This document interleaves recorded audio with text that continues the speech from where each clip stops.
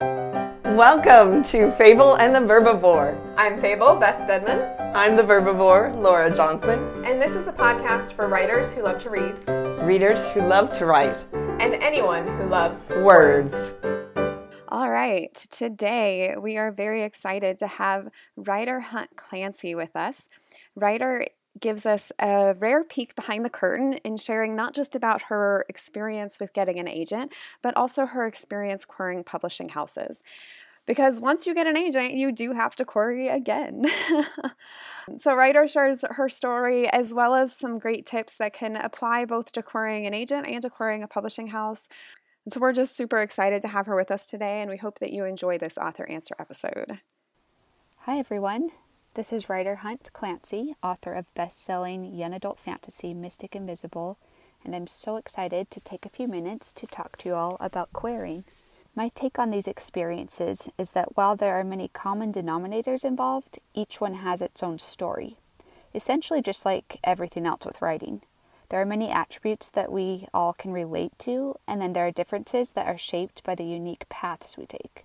There is also an important distinction to make here.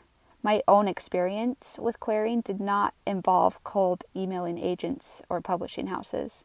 I actually went the route of live pitching to an agent at a conference. I ended up landing a deal with her, and then she did all of the manuscript shopping. However, even though my agent was the one pitching to pubs and not me, everything I'm about to share with you is still very much applicable to this often intimidating world of querying. The submission experience for my debut novel was definitely a longer one. At least it felt that way, and I think everyone else would agree that it was much longer than we initially anticipated. When I signed with my agent, my manuscript was pretty much ready to go on submission. I had worked hard to make it tight and clean and free of errors, and it definitely paid off. The first batch of queries went out just a couple weeks after signing with my agent. I was 8 months pregnant with my third child, so the timing was actually pretty good for me because I was able to pass the torch and let my agent handle the reins for a bit. The queries went out and we waited and waited. There were quite a few bites, but ultimately each publisher passed. After probably the third round of queries, we decided to step back and assess all of the feedback.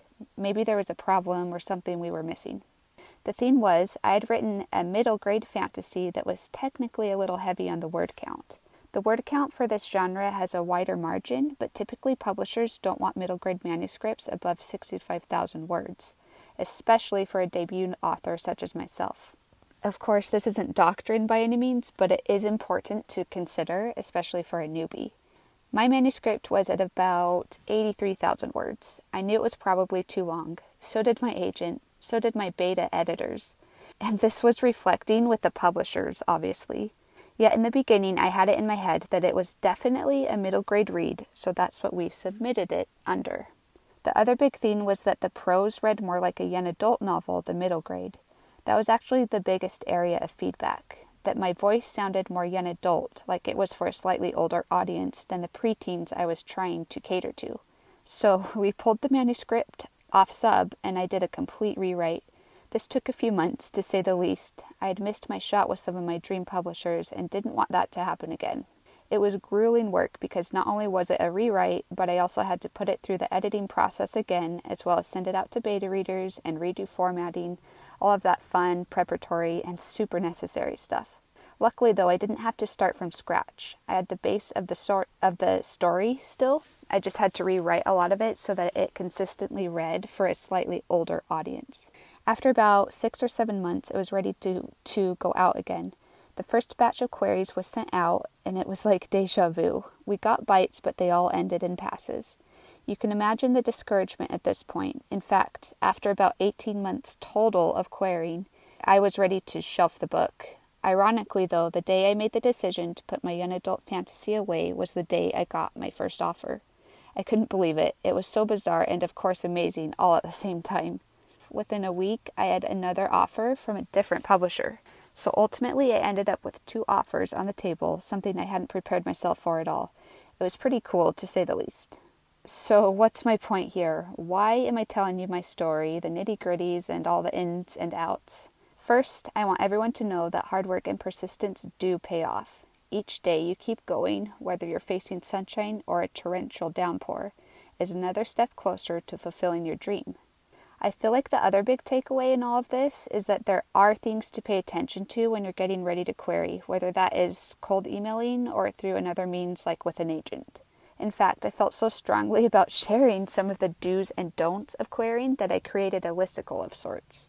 It could be used for any type of query, whether you're seeking an agent or submitting to an editor or publishing house. I'll share some of it with you now. Number 1, don't query until your manuscript is absolutely 100% complete. This may seem obvious, but hang tight while I elaborate. When you submit a query, you're sending a message to the agent or the editor that you've done your work. You're telling them that you have a fully polished, beautiful, and stellar manuscript for them to read.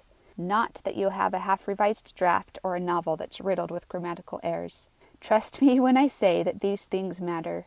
Have you done a developmental revision or several? A deep line edit or several? A copy edit or several? Lastly, has your manuscript gone through a beta read or several? I know, you get the point. You want the best chance for your book, so make sure you've put your manuscript through the paces again and again. Yes, it's a lot of work, but you don't want to throw away that shot with your desired agent or editor or publishing house because your manuscript wasn't ready. Number 2, take the time to research your agent or editor. Familiarize yourself a lot with the agent, publishing house, editor's submission guidelines and requirements. Do they want the query in the body of the email or in an attached document? Do they want the full manuscript, the first 10 pages, the first 3 chapters?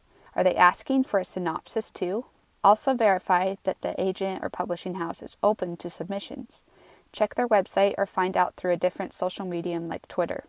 The Manuscript Wishlist website is also a great resource.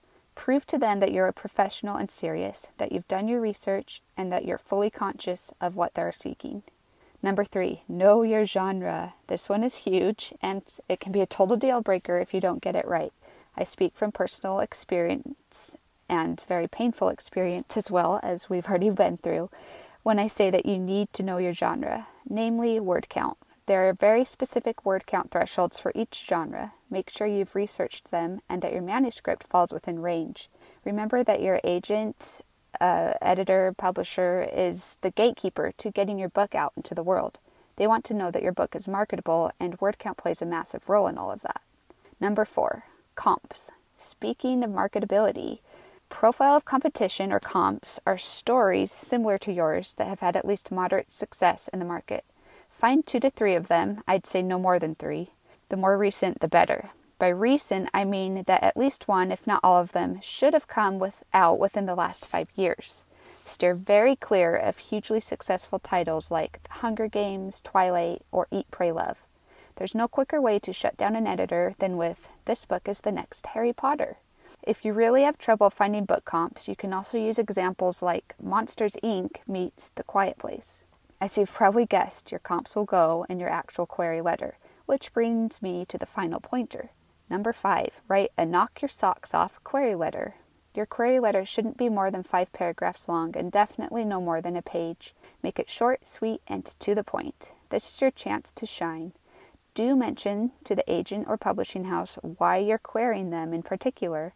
If you've met them or heard from them in the past, mention this. Do include your book's title, genre, word count, comps, and an explanation of your story's plot with a clear vision of the stakes. Do not give them an entire synopsis and do not use rhetorical questions. Also, do not insult other books, authors, agents, or publishers in your query.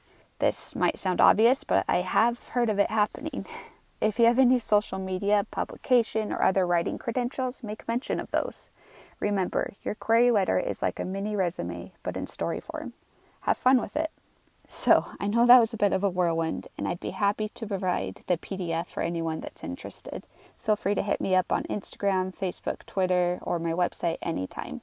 I love interacting with the writing and reading communities, and it'd be my pleasure to help out where I can. Also, a huge thank you to Fable and the Verbivore for having me on today. It was a pleasure, and I appreciate the opportunity to talk with you all.